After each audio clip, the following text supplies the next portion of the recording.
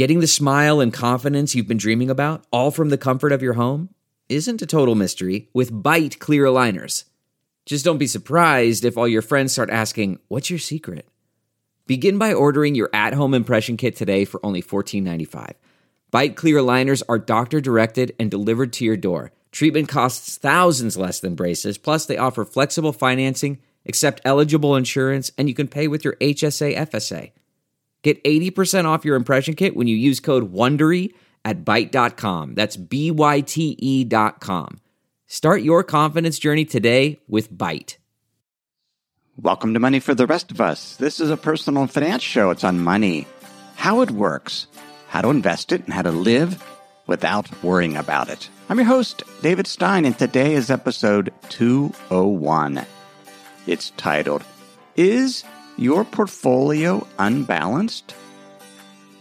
Pearl and I, as you know, have been traveling across the U.S., and recently we have made a short stop in Ohio before heading out west again. And one of the things that you know, we're in southern Ohio in the Cincinnati area, is the Bradford pears are blooming everywhere. This is a tree. It has beautiful white flowers. And this is a tree that many towns in this area, Montgomery, Madeira, have planted along their tree lines. It was introduced in the mid-'60s by the U.S. Department of Agriculture as really almost the perfect tree for towns to embrace. Except it's not quite that perfect. The tree was supposed to be sterile, so it wasn't able to self-pollinate. But it turns out that while two Bradford pears cannot reproduce among themselves, they cross-pollinate from other pear tree types. And what you see is sort of hybrid pears, trees, can pollinate. There was an article in the Greenville News, Greenville, South Carolina, by Durant Ashmore, and he writes, "What you're looking at are calorie pears destroying nature, so please don't get giddy with excitement over pretty white flowers. Calorie pears have 4-inch thorns. They can't be mowed down. Those thorns will shred John Deere tractor tires. They can only be removed by steel track dozers, decreasing the value of agriculture or forest land to the tune of $3,000 per acre." And we saw this in southern Ohio. While the trees that are planted along the side of the road, say in downtown Madeira, are beautiful, as you head out into the countryside, particularly along the highway, there are Bradford pears everywhere because the wild version has taken over. And you look, they have thorns. And it's an example of an unintended consequence, that we have expectations. The cities expected they were planting a sterile tree to line their tree-lined streets. And now they have sort of this epidemic of Bradford pears, the wild version, calorie pears, everywhere. And they're effectively competing with the other invasive species in southern Ohio. It's a honeysuckle, the Amur honeysuckle. It's everywhere, and it has been since I was a child. Much of it was planted in the 50s in this area as hedges or to control erosion. It's native of Western China, but now it is everywhere around here, and it crowds out the native wildflowers, red buds, but it's meeting its match with the calorie pear tree. But investing is like that also. We have expectations, and then we have surprises, unintended consequences. Whenever we invest in any asset, we have expectations about what the future will come in terms of economic growth, in inflation, and even the path of interest rates. We talked about that a few episodes ago in terms of a bond bear market. What influences interest rates, longer-term rates, are expectations for what short-term rates will be in the future, that path of short-term interest rates. Plus, a term premium that investors usually demand, they aren't right now, but usually demand in case those expectations differ, in case there's a surprise or inflation comes in higher. And if inflation comes in higher than expected, then interest rates increase and the value of bonds fall. But if inflation comes in higher, then other asset classes, like commodities, for example, will do better because commodities are priced based on future expectation of oil, natural gas, and other commodity assets. And when expectations come in higher, there's a surprise on the upside, then the commodities go up in price. Stocks are very much the same way. With stocks, there's some expectations priced into stocks, individual stocks, as well as across sectors, across the entire market of what growth will be in terms of corporate earnings, which is tied to economic growth. And if earnings come in faster than expected, if the economy grows faster than expected, then stocks go up. But all of these surprises, there can be a negative. If it comes in slower than expected, then prices fall. These changing expectations is what leads to market volatility and potentially capital losses. The surprise, the bad surprises, things that we didn't want happen, can lead to losses. And as those changing expectations of investors leads to that market volatility. And if you want to avoid market volatility and capital losses, what you do is you hold cash. Growing up here in Cincinnati, we played tag a lot when I was small. And you always had a home base, somewhere that you could touch and not be tagged it. But the game wasn't any fun if everybody just clung on to home base. In investing, we can hold cash, but we also can, if we want to earn some additional return, an excess return above cash, we have to leave home base. We have to leave cash. We have to go out into the investment wilderness and hopefully generate an excess return. Now, that excess return is compensation that investors demand for this volatility and for the risk of capital loss. We have a new member of Money for the Rest of Us Plus, Shane. He's from Canada, and he recommended a book this week. Fascinating book. It's called Balanced Asset Allocation: How to Profit in Any Economic Climate. The book was written by Alex Shahidi, Shahidi, and he does now what I used to do. He's an institutional investment consultant, so he advises pension plans, endowments, and foundations. He was with Merrill Lynch. Now he has his own firm, Eris. And there's so much about this book that I agree with. We are on the same page. But there's things that I don't agree with in terms of the implementation, which we'll get to. But he writes, the goal is to capture excess returns over time and to do so with as little risk as possible. And again, we're defining risk as volatility and the risk of capital loss. He goes on, the more volatile the return, the greater the risk of capital loss. And that's correct. And that's something I don't always emphasize. Because, for example, with the asset allocation tools of Money for the Rest of Us Plus, we're not focused on building portfolios, or the tools don't model volatility like traditional modern portfolio theory. We look at what's the worst case capital loss. But it is true that more volatile asset classes have a greater risk of capital loss. There are return outcomes. They react more vehemently to negative surprises and can push that return outcome into negative territory, more likely to happen. And he points out that asset class returns are volatile due to, again, the change in expectations, shifts in the economic environment, which is something that I am always monitoring in terms of changes in economic trends.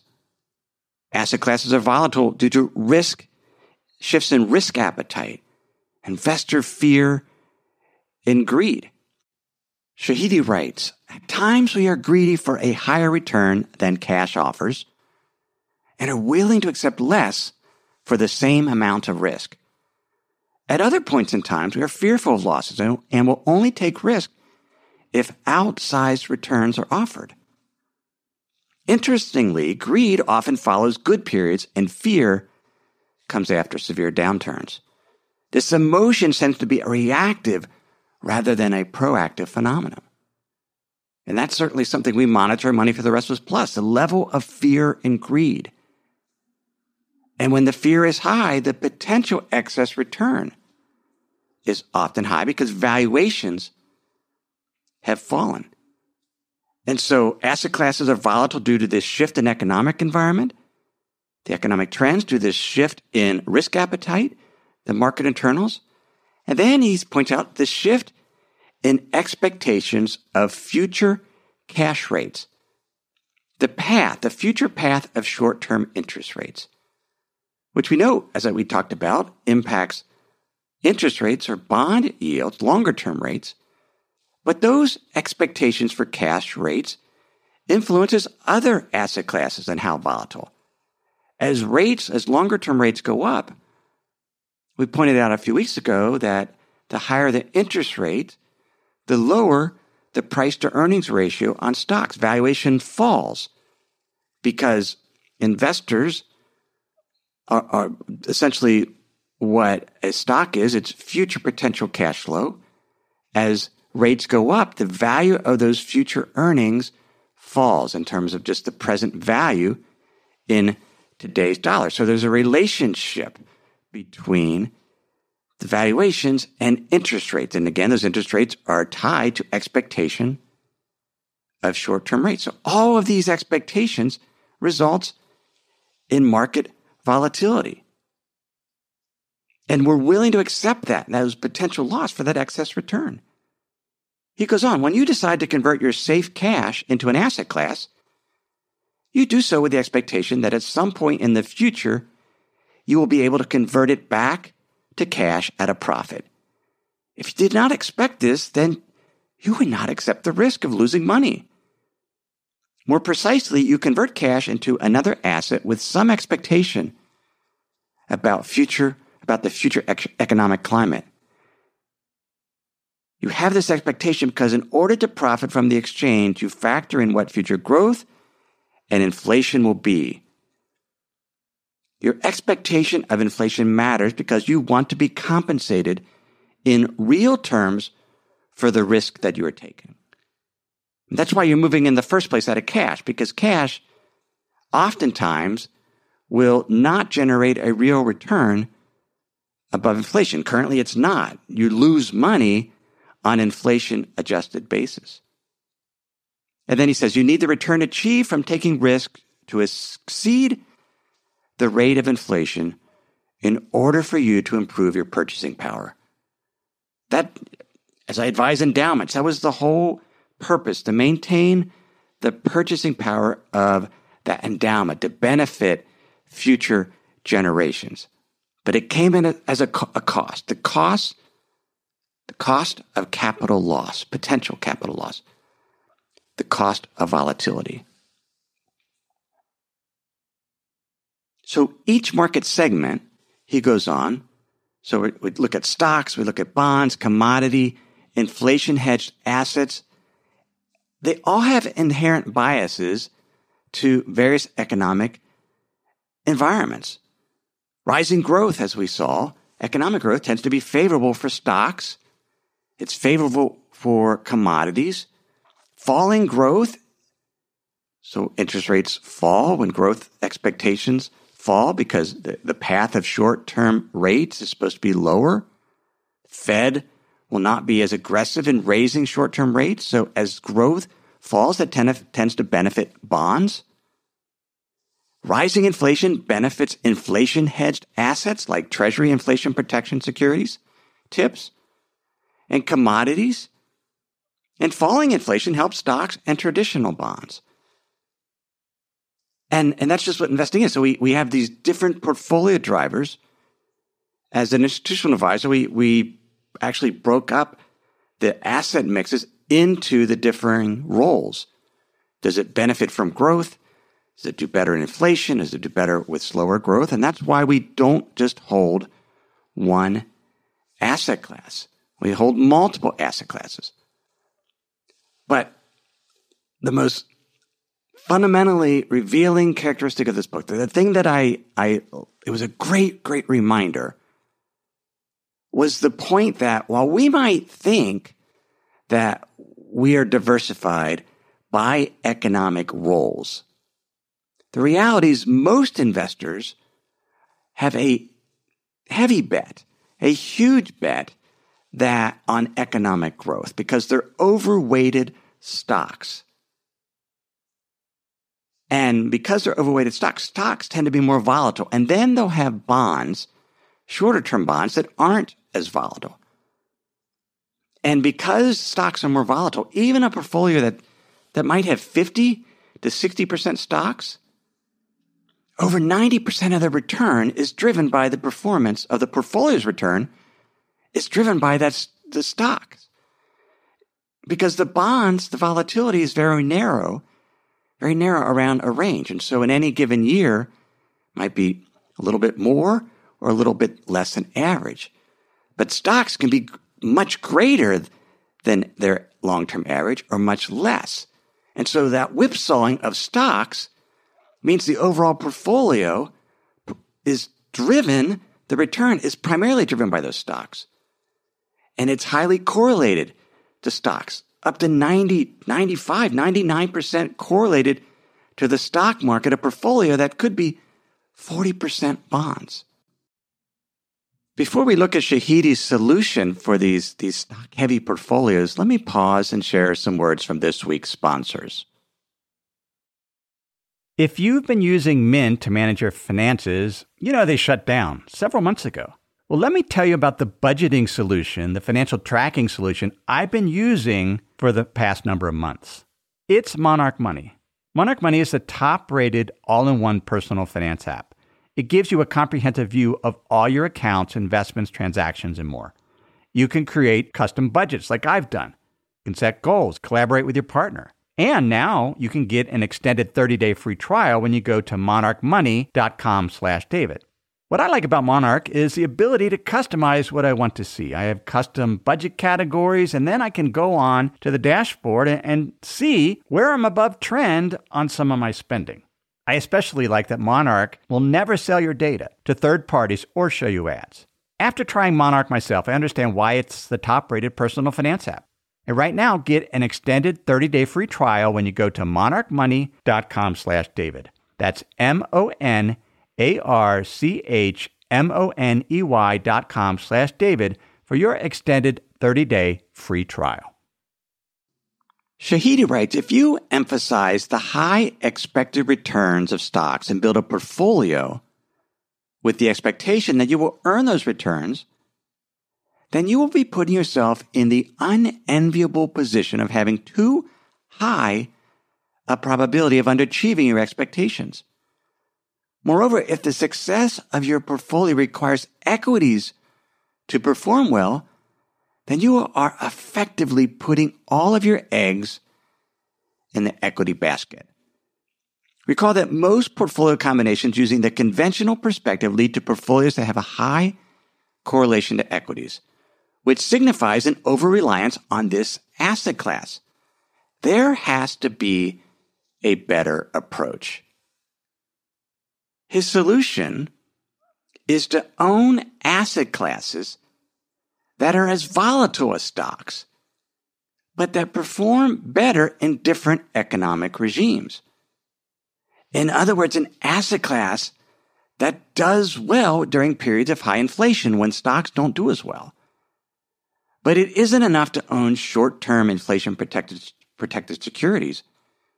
In order to have that inflation hedge drive performance, it needs to do extremely well when inflation is above expectations. And so he recommends 30% in long-term Treasury inflation protection securities. Bonds that go up double digits when rates fall and vice versa. He recommends 20% in commodities, a very volatile asset class. 20% or 30% in long-term bonds, regular bonds, so not inflation-protected bonds, and 20% in stocks. So instead of being stock heavy, 20% in stocks, 20% in commodities, 30% in long-term bonds that again are very, very volatile like stocks, and 30% in long-term Treasury inflation protection securities. Now, this recommended portfolio is influenced by the work of Ray Dalio of Bridgewater Associates and author of the book Principles. This is a version of what is sometimes known as the all-weather portfolio, the version known as the permanent portfolio, but it's the idea to have asset classes for different economic regimes. But what's unusual about this is the volatility. So he has some data in the book from 1927 through 2013, shows the average excess return for stocks is 5.6%. And the volatility is measured by standard deviation. The range of historical outcomes around the median or the mean is 19%. Long-term treasuries have average excess return of only 1.4%. The volatility is 10%. Long-term tips, the average excess return is 4.6%. Now, they sort of derived these longer-term returns because tips haven't been around. They certainly haven't been around since 1927. This is data that he got from Bridgewater Associates. But the average volatility is 11%. And then commodities, the average excess return above cash is 2%. And the volatility is 17%. So all of them are highly volatile, which means when one is doing well, the other typically could be having negative returns, capital losses, and collectively they generate a decent excess return above cash. But then it's not a portfolio that is driven where all the outcome is driven by stocks. And as I read the book, I sometimes when I read books like this that I know are well thought out and contradict how I invest, makes me a little nervous. It's like, oh, maybe I've been investing wrong all these years. Shane felt the same thing. He writes, conceptually, I like the framework, Shane being the member of Money for the Rest of Us Plus that recommended it. Conceptually, I like the framework, but modern portfolio theory has been drilled into me for so long, I have trouble considering only a 30% allocation to equities as a long-term strategy. I have a 20-year time horizon for targeted retirement. And since I'm willing to accept some volatility and potential drawdowns for higher returns, I'm in the 70 to 80% weight in equities. But this runs contrary to it. It does. This is a very, very different approach. Now, one of the things that the author writes that I disagree with is he does not believe you can identify changes in regime, potential bear markets where growth is going to fall, when inflation is going to be well above normal. I do. I think they can be identified. And as investors, we can adjust our risk based on current market conditions. Not predicting, but based on some of the red flags that occur. He doesn't. And most investors probably can't. But the investors that are aware and don't get emotionally caught up in bull markets and go out and buy Bitcoin at 20,000 or stocks when the FANG stocks, the Facebooks of the world when they have an extremely high price to earnings ratio?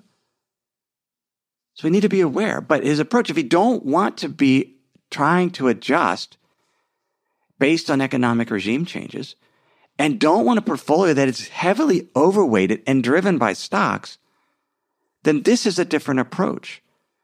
Having the allocation to commodities and tips and long-term bonds and stocks. Now, he goes over the historical returns. I was still a little squeamish about this approach because I care about going forward.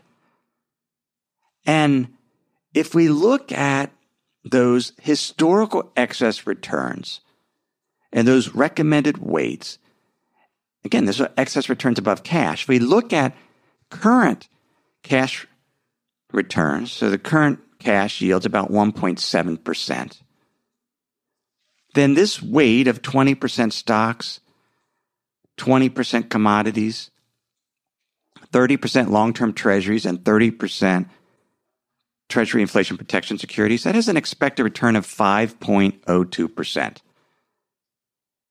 And which is somewhat in line with, let's say, a 70-30 stock portfolio, 70% stocks, 30% bonds, given current expectations. My expectations for stocks over the next decade, based on current dividend yields, current valuations, and the expectation for economic growth is only 5.6% annualized. That's the nominal return. Whereas cash rates now, plus 5.6%, the historical excess return gets you 7.3%. So I'm at 5.6%.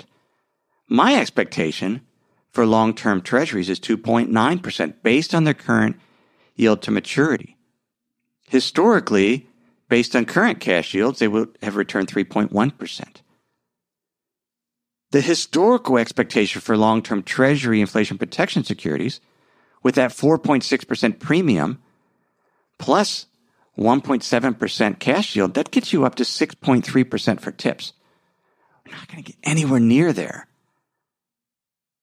The current yield on a 20-year tip, the real yield, is 0.8%. And if you get that, plus, let's say, 2.5% for inflation, your return is 3.2%. That's the expectation there.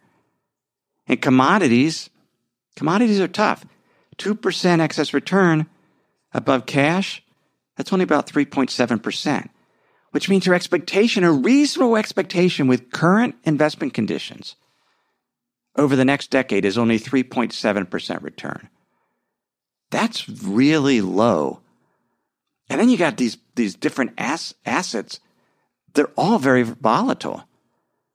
Now, I went back and said, well, how would this have done historically with real ETFs that are available today? So I used the PowerShares DB Commodity Tracking ETF, DBC. I used TLT, the iShares 20-year plus U.S. Treasury Bond ETF.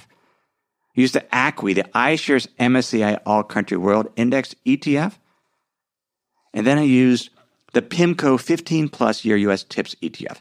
So I did the weights according to his recommendations, 20% in stocks, 20% in commodities, 30% each in long-term tips and long-term bonds. It returned 5.18% over it would only go back to 2010. So about a 7+ year period return. The volatility was 6.7%. Now we compare that to a 60% stock, 40% bond portfolio. That returned 6.8%. So a growth-heavy, growth-reliant, stock overweight portfolio did much better, 6.8% over this historical time period, about a 7.9% standard deviation. So it was a little more volatile, but it returned almost 1.8% higher than this more balanced approach. But it would have taken some patience. The 5-year annualized return was only 2.2% for years ending December 31st, 2017. 3 years, it did 3.1%. And so one of my concerns is, yes, this might work. And it makes intuitive sense. But the starting conditions are so low in terms of the yield for bonds, particularly for TIPS right now, that I would have a hard time implementing it. I think it would be hard for an investor to have such a high allocation to commodities. Commodities over the past 5 years, DBC has returned negative 7.8% annualized over the last 5 years. 7.7% annualized for the 10 years. It's a very long period of experiencing bad times for commodities because we've been in a commodities bear market. And commodities bear markets tend to last 20 years. Some data from Ned Davis Research shows that the average commodity bear market is 20 years long, with an average loss of 50.9%. The current bear market started in 2011. Commodities have lost cumulatively 37%, but we're only 7 years in. Now, maybe it won't be a 20-year commodity bear market, but it's a long, long time. Commodity bull markets tend to last about 16 years, and the average gain is 217%. The commodity bull market that went from 1999 to 2011, commodities were up 270%. And I have a love-hate relationship with commodities because the excess return is so low and they're so volatile. And you don't get any income to sort of mitigate some of that volatility. But he is correct. When you look at the data, this is from Ned Davis Research, when the CPI, Consumer Price Index, is over 5%, so inflation is high, and inflation is increasing, commodities, as represented by the S&P GSCI index, have returned 18% per year. When inflation is low, but it's rising, commodities have returned 20% per year. But when inflation is falling, either from a high level or from a low level, commodities have been negative. And so right now, one of the things that we're looking at is inflation increasing?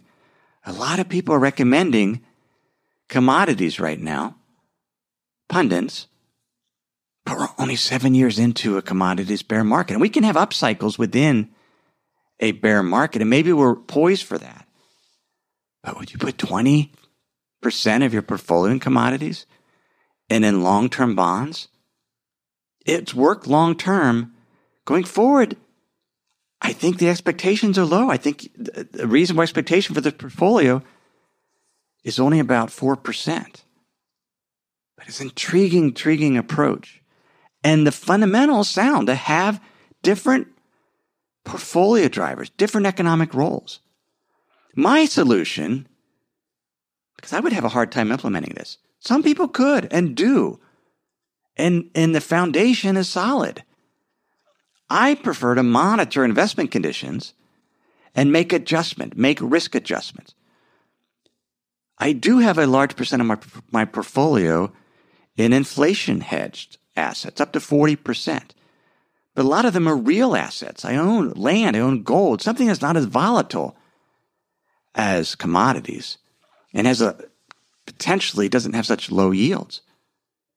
I own assets that have high excess returns that aren't volatile. I do some asset-based lending. I've lended on buildings or other property where the return is 7%, assuming no default. But you have protection there. You have a margin of safety because they put up 50% equity. So there are other solutions out there, but it's a fascinating book. I would encourage you to read it. It's a little pricey, about $35. But having different asset classes for different economic roles makes sense. And recognizing that portfolios that just have stocks and bonds, the performance is going to be driven by what's going on in the stock market. 90% plus correlated to the stock market. We have to recognize that. And that's why most portfolios, traditional portfolios, are indeed unbalanced. And there's different ways that we can mitigate that. Having assets outside of public securities markets is one way to mitigate that. And that's the primary way that I do it, as well as some of these other things I've talked about. So that's episode 201. You can get show notes at moneyfortherestofus.com. And while you're there, go ahead and sign up for my free Insider's Guide, and I'll email you weekly an essay that I do. Last week, I wrote about how inflation hedged my portfolio was and gave some examples of that and some of the risk of inflation. So you can sign up for that at moneyfortherestofus.com. And in that weekly email, I just send you those weekly show notes or links. And that's at moneyfortherestofus.com. Or if you're a US-based listener, just text the word insider to the number 44222. Everything I've shared with you in this episode has been for general education. I'm not considered your specific risk situation. I'm not provided investment advice. It's just simply education on money, investing, and the economy. Have a great week.